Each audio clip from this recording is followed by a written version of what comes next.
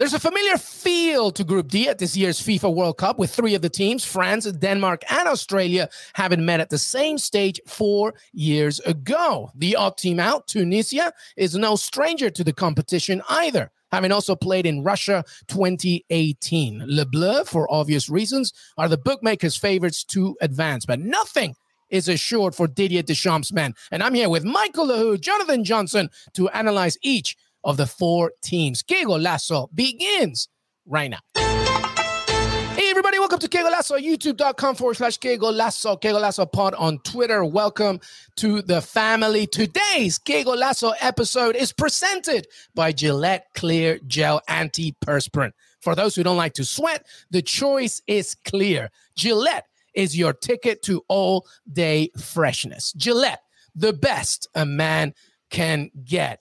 Welcome, everybody. Michael Lahoud, how are you, buddy? I am doing great, especially after seeing JJ's recent photos off the coast of France. But that's another subject. Can't wait for today's show. Absolutely. Aesthetic heaven. Jonathan Johnson, what's up, man? Hey there, guys. Yeah, good to be back on with you. I was in Normandy over the weekend for a wedding, hence the beautiful scenery around me. But nice to get away and get a little short break while we can make the most of it. I love it. Were you on the dance floor, Jonathan Johnson, later into the nights? Did you do some YMCA? What was going on? I don't know about the YMCA, but I was definitely on the dance floor until probably a bit later than I'd planned. What's the French equivalent to the YMCA? Honestly, if every single French dance floor filler would be something really unexpected to you. It's like some of the songs are even in English, yet they just weren't chart toppers in the US or in England, so nobody actually remembers them. But they're kind of deities over here in France. Yeah, I love it. I bet there was some Ace of Base and stuff, some stuff like that as well. Love that. You get some great electronic music as well. Depends on how much of a say the bride gets over the playlist. The groom will normally try and fill his playlist up with that kind of stuff. Exactly. Well, I'm glad that you're here. I'm glad that Michael is here. And I'm glad that you are all here as we continue our World Cup deep dives. And now we go to Group D. Before we get into it, I just want to tell you right now, okay, it's going to hurt me as a Peruvian to talk about this group, but I'm going to get through it, I promise. But let's get into it. It's France, Denmark, Tunisia, and Australia. As we mentioned in the intro, three of these four teams faced each other in the group stages in 2018. Tunisia, of course, being the new one. But there's a lot to discuss, and these teams look slightly different, obviously, from 2018. So straight away, okay, just, let's just think about just your initial thoughts over this group. Let's begin with you, Michael. Initial thoughts on this. Well, they call it Group D because there will be drama in this group, and it starts with one of the World Cup favorites, the French national team. They ain't looking like the team from before. Let's go back to 2018. Look at their starting lineup. Consistency was what got them through. You have Olivier Giroud, not Karim Benzema, not the dream, but Olivier Giroud. And when you have a player like him, I felt he got so unfairly criticized throughout much of that tournament, throughout much of that qualifying campaign.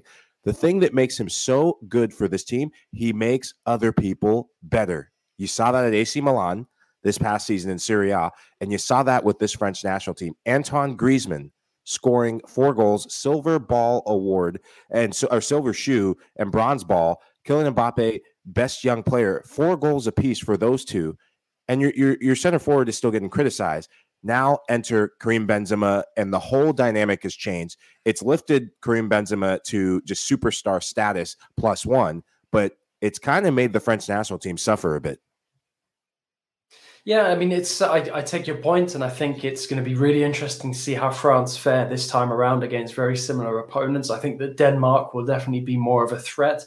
But I agree with you. I think it is a worrying time for France, given that so many of the key elements under Deschamps previously, are just not the forces that they once were. I mean, I think as well, you have to look back on the team that was put together in 2018, and some of those players just were sort of filling a role that they weren't necessarily cut out for. I'm thinking of the likes of Benjamin Pavard at right back, not a right back, certainly not an elite right back. And I think that has been part of the struggle that Deschamps has had to rejig this team and make them more competitive ahead of the Euros, and then also coming into this World Cup as well. But I think as well, part of that crisis that Deschamps is going through is some of his key players just completely out of form now. Griezmann, unrecognizable. From the guy that was basically a Ballon d'Or contender at that point. And as well, despite the fact that they've managed to add a Benzema who's in career best form, it hasn't quite worked out yet for him, this return to the French national team. I think Kylian Mbappe as well, he's come on leaps and bounds from 2018. We can't ignore that. But also at the same time, with that development has come sort of a self-awareness and almost an ego on his side, which threatened to derail the team back in Euro 2020. So I think that there's been a lot that Didier Deschamps had to contend with, not least the speculation over his future as well, with Zinedine Zidane constantly being linked with Les Bleus. So, there is a fair amount of pressure on France coming into this. And I think the final matches in the build-up to this World Cup will be absolutely key for France, because they don't want to be going into, what is a tricky group, with so much sort of negativity surrounding them. Because part of this French team's ability to succeed under Deschamps in the last few years has actually come from the positivity. France managed to turn a very negative situation into something very positive, where they got the country back on their side, behind them. And then if they suddenly come into this one with people sort of, taking pot shots at them, it's not really conducive to a potential title defense. All right. Well, listen, I have two issues with France. They were in my top 4 power rankings. It's slowly disappearing. However, it is November that we have to wait for, so a lot can change. But there are always two issues with me with France. One of them is I feel sometimes France is very reactive under Didier Deschamps. They're not proactive. They rely a lot on their individual talent. The second part as well is they're going through a transition through their sort of vertebrae, right? You got Jules Koundé. We've seen a lot of Tchouaméni and, the greatest midfielder is going to live next season in Bouba Kamara. And, of course, leading up behind to Karim Benzema. So I do worry about those two things, about, maybe it's an advantage, the fact that it's in November, because the likes of Tchouaméni, some minutes with Real Madrid and others, Jules Koundé, will see where he ends up next season as well. Maybe that will help. But they are going through this transition. Michael, I know you have a final point on France before we move on. Yeah, I look at, you talk about the vertebrae of the team. Look at some of the distractions some of these players are going through. Kylian Mbappe, he's a new prime minister of France, who happens to play football, it seems like, because he's got all the power. That's always I got the power. He's got all the power. So he turns up at an LAFC match and suddenly he's like French, royalty, like going overseas. Are you kidding me? He's in the States. Hey, come to Austin. I'll show you around, Kylian. All will be forgiven. Then you have Paul Pogba dishing out documentaries. And he's finally got a team now in Juventus. Paul Pogba, the carousel king, going to his former clubs not once but twice. And Samuel and TT not there. I think they've gotten an upgrade in Kimpembe, but Raphael Varane out of form with Manchester United, which pains me to say that, but it's the truth. I mean, that is a big deal when you're the defending world champions. Yes, they did get an upgrade up top, but what are they going to do with Griezmann? I think it's going to come down to, is Didier Deschamps going to play the players that are in form, or is he going to go with loyalty? Because I've seen him try to force loyalty with a Griezmann, forcing a 3-5-2 system. And is it going to be 3-5-2? Is it going to be 4-3-3, 4-2-3-1? My point about why they're so reactive. Yeah, you continue. Yeah, you will know what just the DNA of this team is based on what formation they play. Because if they play this 3-5-2, that's because he's trying to force all the best individuals on the field and not the best chemistry of individuals to become a team. Well, another major absence as well in this French team is N'Golo Kanté. Kanté has playing increasingly less and less matches, not only for France, but also for Chelsea as well. And I think coming to terms with him not being in his best form anymore is difficult for both club and country. And it's something that may well not be cleared up in time for the World Cup. Yep. Absolutely. Well, before we move on into the other nations, just to let you know that the soccer calendar knows no breaks. So it's always all systems go here on Que Golazo. Staying on top of the global game is an all-day gig. Then there's the added stress of being a helplessly loyal fan who obsesses over every minor detail concerning my club. And throw in on top of that the studio lights, the public speaking, the breaking news. It's a recipe for perspiration. But not for yours truly. Fortunately for me, sweat and bad odors are two things I never have to worry about, thanks to the long-lasting power of Gillette Clear Gel Antiperspirant. I can get on with my day, which mainly involves staying on top of the latest Aston Villa news and telling myself it's strictly for work purposes without breaking a sweat. Gillette Clear Gel Antiperspirant goes on with an anti-white mark formula and protects your nostrils from those nasty under armpit smells while giving you 72-hour sweat protection. If you want all-day freshness, the choice is clear. Gillette Clear Gel Antiperspirant is a tap-in. Get your Gillette Clear Gel Antiperspirant at a store near you. All right, let's move on. Let's move on in Group D. Denmark, the Danes, they gave us so much emotion at Euro 2020, obviously after the tragic scenes of Christian Eriksen, but they came back resiliently. They are a very good team, and sometimes I feel we underrepresent the Danes sometimes. Jonathan Johnson, let's begin with you on Denmark. What are your thoughts? Yeah, I totally agree. And I think that they'll be the biggest threat to France for top spot in this group, with all due respect to Australia and to Tunisia. To be honest, I consider the Danes favourites in many ways, given their consistency. And you look at the way they've been grinding out results. But I think as well, something that works in France's favour is the fact that they are a competition team and they start slow and build into momentum. Whereas Denmark, they don't seem to really have sort of an on or off. They're just extremely consistent, whether it's in qualifying or in competition as well. Yeah, they know who they are. Yeah. Exactly. Yeah, they do. They have a strong sense of identity, but also they have some very, very high quality players in important positions and the right balance of sort of young talent, vibrant players and experience as well. So I think a lot is going to depend on how key figures like Simon Kjaer return to fitness in time for the World Cup, because he's hugely influential. But I really think that Denmark, are dark horses to, I'm not necessarily going to say win this World Cup, but to certainly go far, because I think that they can sort of have the kind of tournament that many expected of them at the Euros at this World Cup. What I want to remind people of is that the word belief, and I'm not just talking because I love Ted Lasso, but this team is starting to believe that they can do something and build on something that they had from the Euros. And that result against France, it's almost like a dress rehearsal. And it makes me wonder, could that result, Cornelius coming off the bench and getting the match winner and getting it in style, could players like him plying their trade outside of their home country, FC Copenhagen, Cardiff City, and finally finds a home in Turkey? And oh, by the way, he helps Trabzonspor win the league, 15 goals.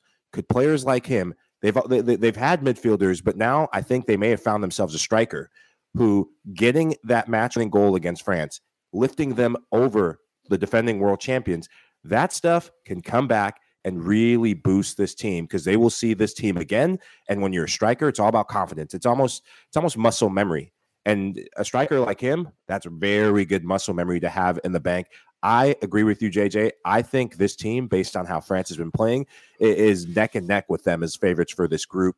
Defensively, they can just lock you up. They can make it very predictable, and they don't need a lot of opportunities to get a goal or to get a win. They're very comfortable getting a 1-0 win, just as they are a 3-0 win, and that makes them a dangerous team. And let's not forget about the likes of Andreas Christensen, who is now leaving Chelsea, going to somewhere else, as well as Højbjerg, who's going to be playing some Champions League football as well. They're going to get better. Christian Eriksen, of course, removing himself more and more from the issues he had last year as well. This is a dangerous team, so I'm excited to see what they do. All right, we're going to take a break. When we come back, Tunisia, we'll be right back. Hey, everybody. Welcome back. We have now Michael Lehoux, Jonathan Johnson. Let's talk some Tunisia. They're the new boys in this group. It's like, if you're having a party in France and Denmark and Australia and having a good time, Tunisia are the new boys in town. I'll be like, who is this guy? So let's talk about Tunisia, the African team. Michael, let's begin with you. We've had a lot of conversations regarding African nations in this show. What are your thoughts on Tunisia and their chances albeit very difficult in Group D. I think the fact that they have some returners from that 2018 squad that will be at this tournament is probably their only hope. I think of young players that were young before, like Sliti, is going to help them. My question is, do they bring back their former captain, Khazri? It seems like there's been a changing of the guard there with Yusuf Masakni, their AFCON hero, lifting them up from just dire straits to a formidable team that made a little bit of a run, given some of the talent or lack of talent compared to 2018 that they do have. I just don't think there's enough firepower. You have to score goals in the World Cup. 3 ties typically don't get you through to the next round. And I mean, if they can get a result or a draw even and take points away from France or a Denmark, then that's a massive bonus for them to leave it up to that matchup against Australia. It's really going to be damage control, I think, against those top 2 teams that we just previewed. I don't see them going through. Yeah.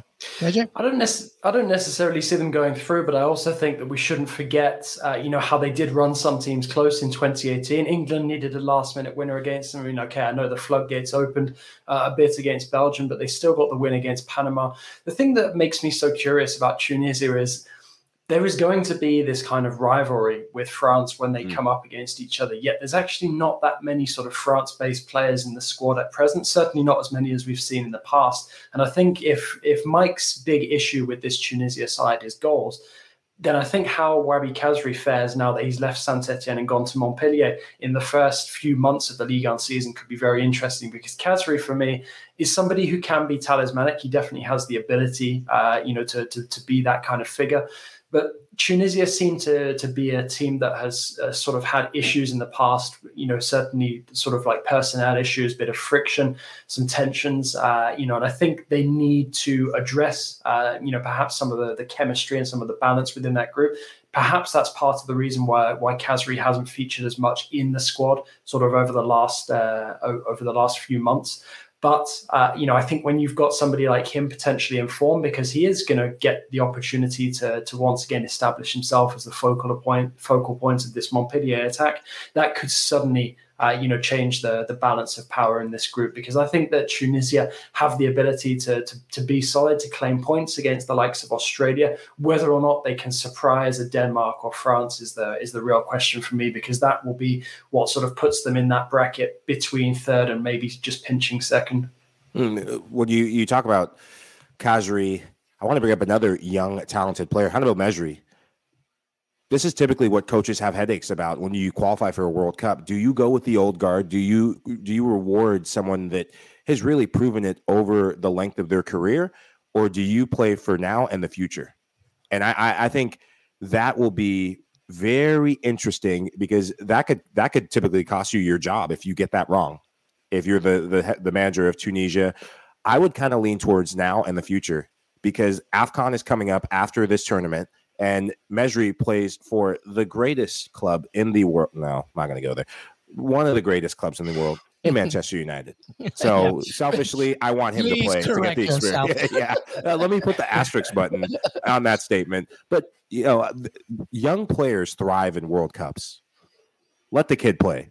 That's my 2 cents. Yeah, no, as we're taping on this day in 2014, a 22-year-old James Rodriguez shook the world with that ridiculous goal against Uruguay. He won the Golden Boot. That one Puskás, Real Madrid came calling. So to your point, young players are here to make statements in World Cups. All right, let's finish off with Australia. Before we get into Australia and I ask these fine gentlemen the questions, I just want to let you know, you deserve to be at the World Cup, Australia. Straight up. Okay, you did the job. So hands down. So I just want to make that clear. Having said that, this is an awful Australian team compared to the 2018 side. Okay, so I just want to put that out there. It's true, and they know it. But you deserve to be here. I just think that it's going to be extremely difficult to get anything out of any team. Jonathan Johnson, thoughts? Yeah, I don't disagree. I haven't seen anything from Australia that makes me think that they're really going to do much in this group. I mean, I'm sure we'll find ourselves, in a couple of months' time, digging this out of the archives as Australia somehow scrape a second place finish in the group. No, I'm joking. I honestly, I'd be stunned if they managed to get better than third in the group. I mean, I don't think it would be impossible for them to finish ahead of Tunisia if Tunisia, don't find a way, to score goals. But for me, this Australian side, I think they've got mentality or, a bit of character about the squad, but that really seems to be about it. Sort of, if we're talking about technical ability and talent, they are milking the final drops of sort of a semi-golden generation, because it's not even, golden in comparison to some of the generations of Australian talent that we've seen before when they've had the likes of Viduka, Cahill, Lucas Neal, guys like that. I think this ain't a golden generation. Matthew Leckie is the only member, and Matt Ryan, the only two members of that golden generation that were so successful, that made World Cups and went toe-to-toe with some of the biggest countries in the world. The World Cup happened for them when they beat Peru. Give them a fake trophy. Give them everything. Have a party in Sydney, because that's it with this team. I got to give props to Andy Redmayne, my main man Redmayne. I mean, just... that is a story. Make a documentary, because that is the end of the road for this group. I just don't see it. I think of Hristich playing for Eintracht Frankfurt. He's hit, a new level, winning the Europa League with them, but he's a guy that comes off the bench. Justin Irvine gets more minutes for the Australian national team, meaningful minutes, than he does for club. I think you have too many players playing in the A-League than you did before, when they were testing themselves in the biggest leagues in Europe. And typically, when your best players on the national team are playing at the highest levels, that filters down to success for the team. And I think it's the end of the road for them. I see Tunisia having the upper hand, because they have more players playing for meaningful clubs. All right. Well, having said all that, let's go here and let's talk about The Choice is Clear, presented by Gillette Clear Gel. So I throw this to both these fine gentlemen in this segment with The Choice is Clear, presented by Gillette Clear Gel. Is the choice clear for you on who tops the group? I already did my World Cup predictions 2.0, and I did a little shock of a situation here, but I don't think too shocking now based on what you guys have been talking about. Michael Lahoud, is the choice clear for you? Who tops the group? Who's runner-up? I'm not even perspiring with this choice. Denmark. I think form, consistency, and a group that's been together is what's going to take them over the top. A group that is unified. We talked about France and how that unity helped them win a World Cup. I'm not saying they're going to win the World Cup, but I'm saying that gives them the edge over France. Denmark tops the group. I have to agree. I think the choice is clear. I haven't seen enough from France at this moment in time to suggest that they're going to start fast enough to finish ahead of Denmark. So I think we're all unanimous. It's a house. Yep. So it's Denmark winning the group. I had it in my World Cup predictions as well. Both of you. See, this is why we all get along, everybody. We're very smart and we know what we're doing. And France runner up. But there you have it. Group D deep dive. Michael Lahoud, Jonathan Johnson. Final thoughts before we say goodbye. Jonathan Johnson, final thoughts, buddy. I'm just really looking forward to, I don't really want to wish the time away. Obviously, we're all enjoying summer at the moment, and then we've got the start of the new season to look forward to, but it's difficult to not get excited about a World Cup. Obviously, we have to remain mindful of everything associated with this World Cup and not let that get too far from our minds. But also, when the event comes along, I think it's natural that any soccer fans like us, really get pumped up and in the mood for some international football. So I think it's really whet the appetite ahead of the final round of international matches before we get to the World Cup at the end of the year. Oh, I'm kind of getting FOMO right now, because right now we'd be playing World Cup matches. And I've been going back through memory lane, and with a World Cup announcement that we were here for, doing just celebrating it for 2026. I cannot wait for this World Cup. And it's really what I'm excited for. It's pushing the boundaries of what could be the first World Cup ever in the fall/winter. And I just hope it opens the door for just more innovation in the beautiful game.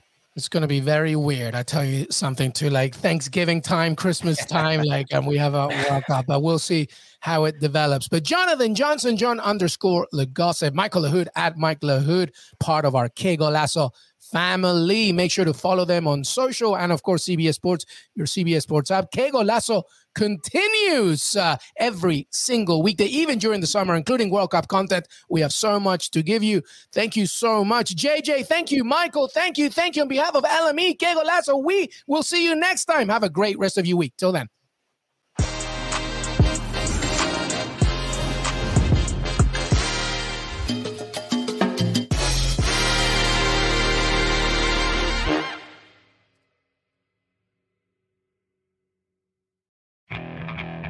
Okay, picture this. It's Friday afternoon when a thought hits you. I can waste another weekend doing the same old whatever, or I can conquer it. I can hop into my all-new Hyundai Santa Fe and hit the road. Any road. The steeper, the better. Because my all-new Santa Fe is available with H-Track all-wheel drive, so I can hit the trail without a worry in the world. Heck, with 3 rows and best-in-class rear cargo space, I can pack the whole family in with all our gear. We've got available dual wireless charging for our phones, so we'll never lose touch with civilization, and we won't lose touch with the primordial power of Mother Earth. So which is it? Waste the weekend or do something a little more epic? And conquer it in the all-new Hyundai Santa Fe. Visit HyundaiUSA.com or call 562-314-4603 for more details. Hyundai, there's joy in every journey.